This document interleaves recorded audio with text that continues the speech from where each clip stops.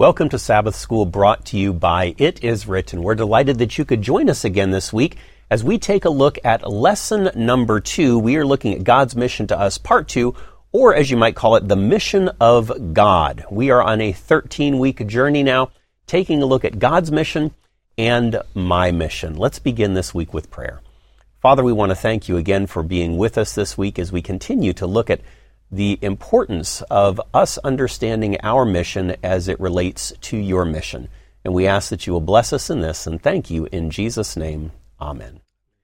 Well, we're delighted again this week to have with us Kleber Gonçalves. He is the director of the Center for Secular and Post-Christian Mission. Kleber, welcome back. Thank you. So this week, we're looking kind of at part 2 of last week, and this week is essentially the mission of God. Help us to understand this a little bit better. We got to start last week and looking at God's character and so forth. And this week, we're looking at things slightly differently. We're looking at it from a little different perspective, but continuing to emphasize and dwell a little bit deeper, drill a little bit deeper into this. When we look at God, we've got the Father, we have the Son, we have the Holy Spirit. They're all involved, as it were, in saving souls. What about this should motivate us when it comes to us desiring to reach out to others? When we get an idea of who God is and what He is, how He is, why should that give us encouragement? Actually, it's important for us never forget, Eric, that mission starts in Him. You see, it's this triune approach, the triune God, the Trinity approach to mission. The Father sent the Son sent the Holy Spirit. Now the Holy Spirit sent us, the church, those who accept His mission in our own lives to share with others. I would say that this connecting point with what we have shared on week 1 is that since this mission belongs to Him, it's God's mission. It will not fail. It will not fail. You see, we have nothing to fear, as I have mentioned. Right now, we just need to understand how can we be used as channels, as agents of mission in that process. So understand that mission is centered in God Himself.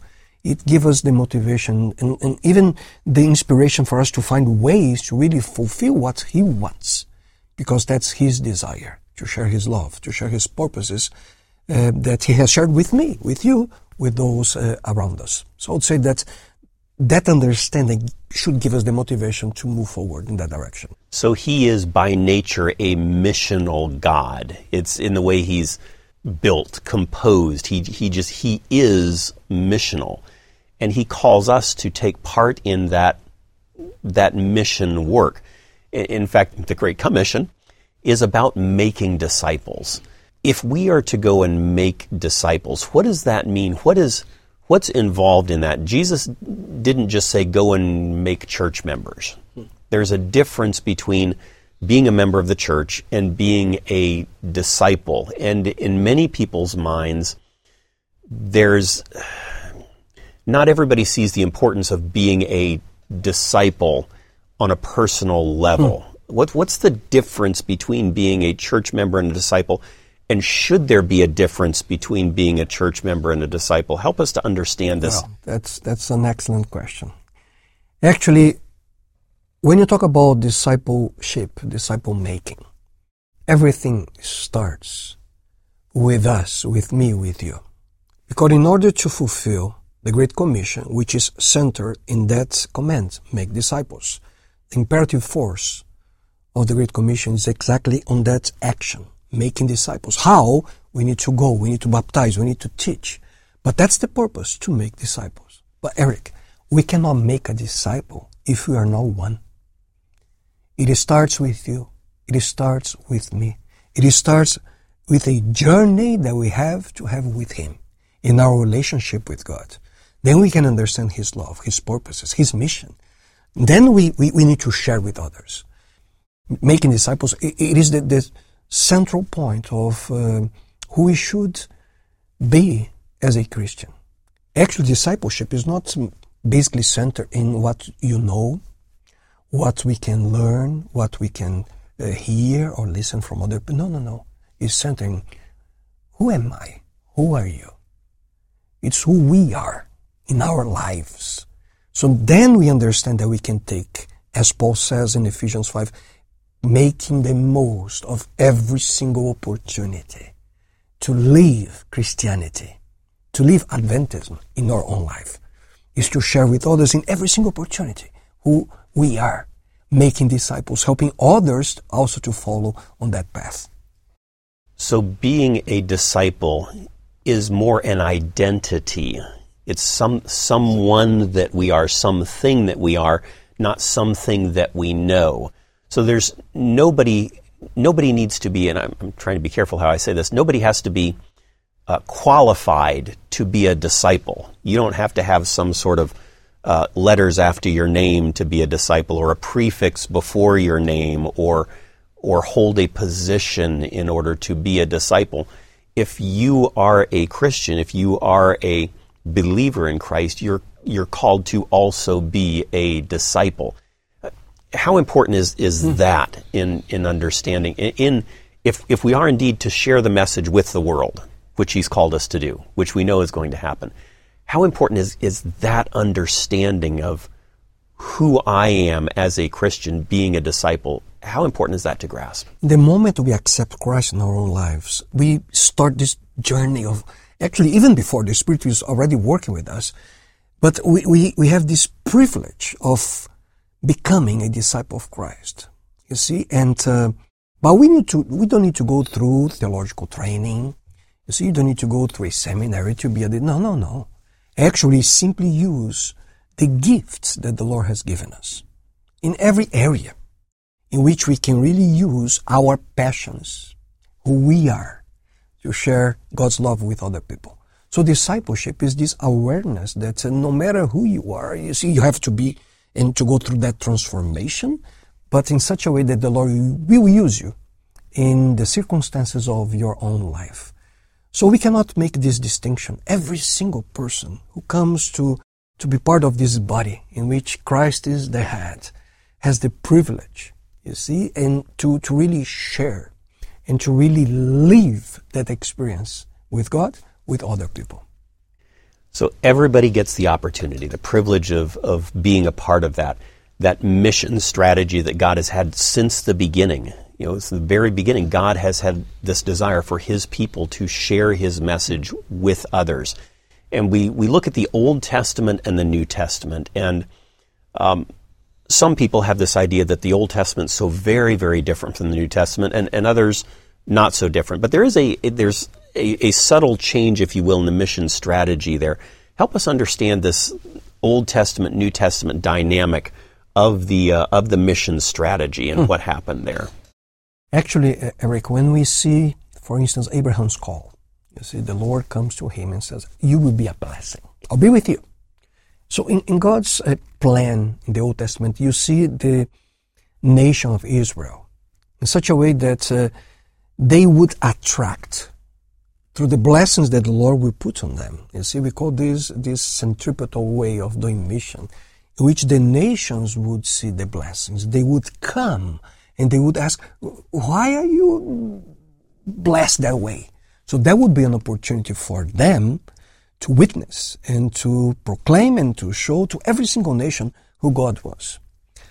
In the New Testament, we see a subtle change, as you have mentioned, in which now we need to not simply attract people to us, but we need to go to people. So that's the main difference, is this centrifugal way of doing mission. You see, following the Great Commission, which we need to go, we need to baptize, to teach people in a way in which we are making disciples. So that's basically, instead of just being there and waiting for the others, we have the opportunity to share through our lives, going everywhere, going to every single corner of this planet, showing God's love and His mercy and His wonderful blessings in our own lives, so people can see. The best way to really demonstrate and to show Christ is through our experience with Him. So that's the privilege that we have, especially in this subtle change from the Old to the New Testament. So an Old Testament was largely just drawing people to see what, so that they could see, or because they would see what God was doing. Now, God's still working within the body, as it were, But we have this very clear commission to go also. I think maybe some people today believe they're, at least missionally, believe they're still living in Old Testament times and just hoping that people will come to them and say, well, maybe if people just see the good life I'm living or whatever, that they'll come and ask me. And there's nothing wrong with living a good life and hoping that people will ask, but there's also that very explicit command to go as well. Do you think that if we live Old Testamentally, I don't know that that's a word, but I'm gonna coin a new word today. If we live with an Old Testament mindset, are we missing any opportunities that may be out there that God is giving if we don't actively look at outreach? Actually, we need to see the Bible as a whole. God's purpose was to show His character, His love. You see, in the Old Testament, we see this attractional mode in which people would come and see the blessings, and it was the opportunity for them to witness, and that's the point. I think that today, Eric, we need to really use every single opportunity, every single new technology, every single circumstance in our lives to really make the most important decision, which is to make us available to God so He can use us. So this surrender, it's what we need. It's this understanding. Lord, as I have mentioned to you, use me in the minor things in life. See, many times in the routine of our lives, it's an opportunity for us to share.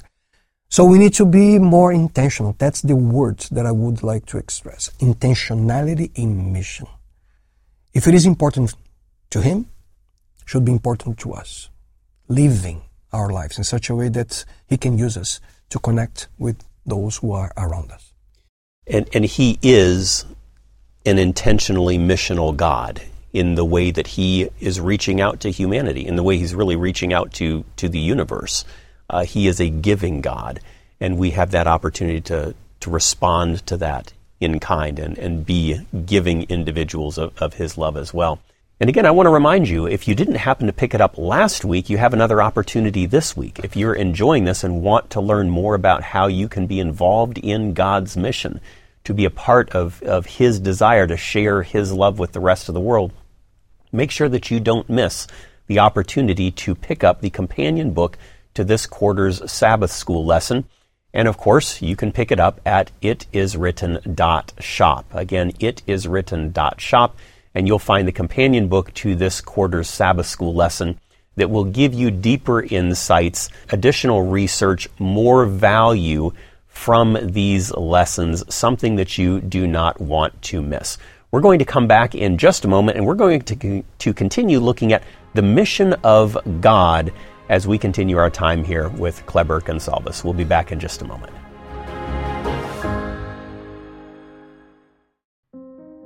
The Bible is filled with stories of flawed human beings God called to serve Him in incredible ways.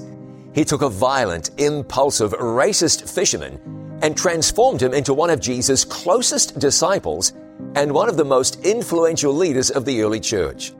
Join me for another episode of our series, Great Characters of the Bible, as we look at the life of Peter. Peter was far from perfect. He was overly confident. He made promises he didn't keep. But his experience is an encouragement to anyone who knows the feeling of messing up as a follower of Jesus, of falling short, and wondering if you'll ever get it right. God stuck with Peter and helped him grow. And if you let Him, He'll do the same for you. Great Characters of the Bible. Peter, brought to you by It Is Written TV. Thank you for remembering that It Is Written exists because of the kindness of people just like you. To support this international life-changing ministry, please call us now at 800-253-3000. You can send your tax-deductible gift to the address on your screen, or you can visit us online at itiswritten.com. Thank you for your prayers and for your financial support. Our number again is 800-253-3000, or you can visit us online at itiswritten.com.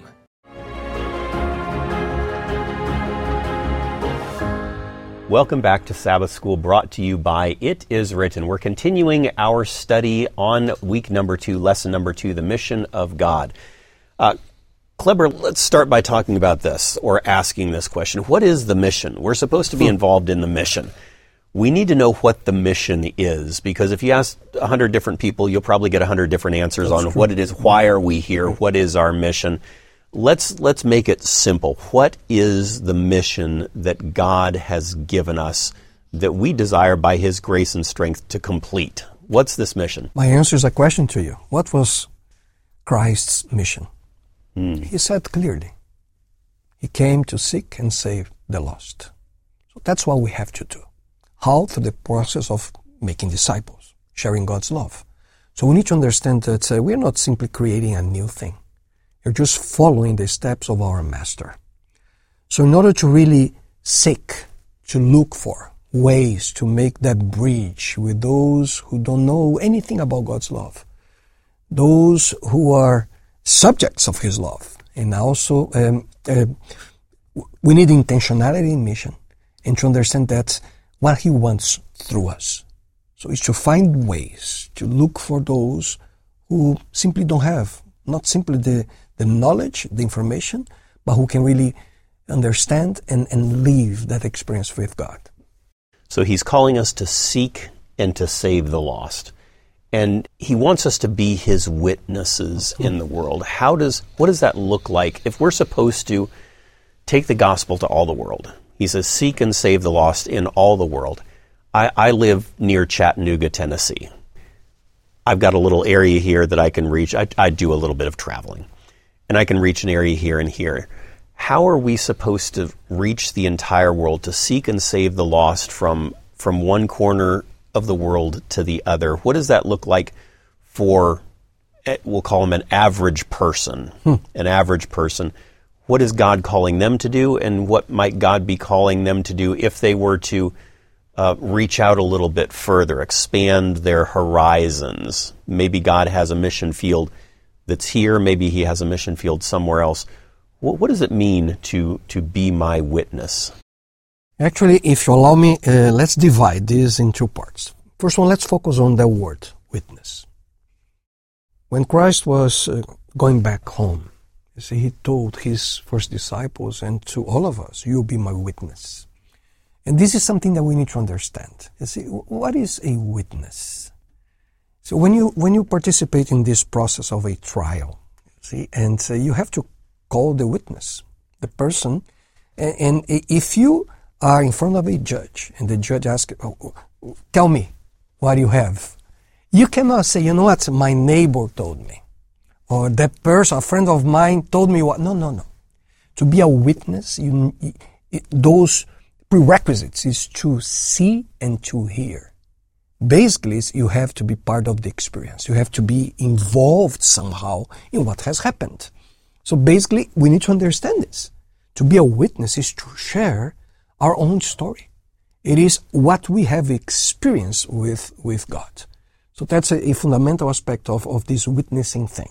So that's why it's so important, this relationship with Him, so we can really share in an appropriate way with those around us. The second part is this expansion, as you have said. You see, it's interesting that Jesus says, He told His disciples, you start in Jerusalem, and then you go to Judea, and then you go to Samaria, and to the ends of the world, the earth. Where should we start? Jerusalem. That's where they were. We need to start with those around us, those who are closest to us. So we need to start with our family members, with our neighbors, with our loved ones, those who are really near. Start with those we have daily connections. That's where we should start mission. Many times we have this concern, I need to share, I need to give Bible, and we forget those who are so close to us. Family members, extended family. We need to make sure we are intentional about this. Then Christ mentioned Judea. You see, they were talking, using the same language, but not so close. You see, there was a kind of a difference, you see, geographical difference, the same area. Same thing with us. We can take advantage of the opportunities we have with people who, they talk the same language, they have the same culture. So we have easier ways to connect. Then he mentions Samaria. They were a little further away, you see, probably same language, but a kind of different culture. So we need to understand those differences until the end of the world. Those who don't speak the same language, those who don't have the same culture. The thing is intentionality. In other words, we need to reach every single one. The question is, where should I start? And of course, some of us will have the privilege of the opportunity to serve far away, overseas. Take it. But to be a missionary, it does not mean that you have to cross an ocean. To be a missionary, especially in this urban world that we live today, is just cross the streets of your city. You will find people who do know God's love, and you have the opportunity to share and to be the witness, to tell them your story with Him. You know, I think you touch on something very important there. Sometimes, if we go on a mission trip, it's almost as if in our minds a switch is flipped that now I'm going to share my faith because I'm going on a mission trip. But we may not realize that when we're at home, we're on a mission trip. When we're at work, we're on a mission trip. When we're at class, we're on a mission trip. Everywhere we go, we're on a mission trip. We just may not have to travel as far as we would have to go to the other side of the world. And maybe if we had that switch flipped in our day-to-day life, we might even be more effective as a missionary than if we went on a mission trip to the other side of the globe. So as you mentioned, it's about intentionality and being intentional where I am in Jerusalem, as opposed to only being intentional or being more intentional, maybe I'll put it that way, when I intentionally go someplace else. Interesting. Think with me. When you say, I will be on a mission trip, so when you're not there, what are you doing? A real Christian, a real Seventh-day Adventist, always on a mission trip, on a mission journey. It's using every single moment of my life to share God's love with those around me. So that change in our lives, it has to happen. And it starts with that understanding of God's mission and how it can really motivate us to move forward in that direction. And if the gospel is going to go to all the world, it's going to start right where I am, right with the people that I'm interacting with. We talk about sharing the gospel, and it's important. It's what we're called to do, to seek and to save the lost. We're called to take the gospel to them, but not any gospel. It's an eternal gospel. What is this eternal gospel, and why is it important for us to understand the significance of the eternal gospel as opposed to just a gospel that may be flitting around out there? That's a very important aspect. Actually, in God's Word, we find everything we need to understand mission and to live mission according to His dreams and purposes to our lives.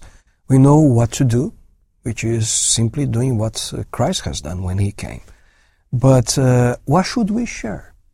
The totality of God's teachings to us. And we have been blessed by this understanding and knowledge of the eternal gospel. And we see this so clear in Revelation 14. And those two words, eternal, it means it does not change. It has not changed. It will not change in the future. So it's the totality. You see how important it is for us to live according to His purposes, to live in obedience to His teachings. So we need to make sure that everything that He has showed us, it's involved in this sharing of the good news. Something that really brings hope. It's good. It's news. So it brings happiness to our lives. So people can really see in us the eternal gospel in a practical way. So we want people to see the eternal gospel in us. The gospel hasn't changed. People really haven't changed much either, if you stop and think about it. As Christians, a lot of people for a lot of years have been kind of hesitant. Maybe there's a fear of one kind or another. What if I say something wrong? What if I do something wrong?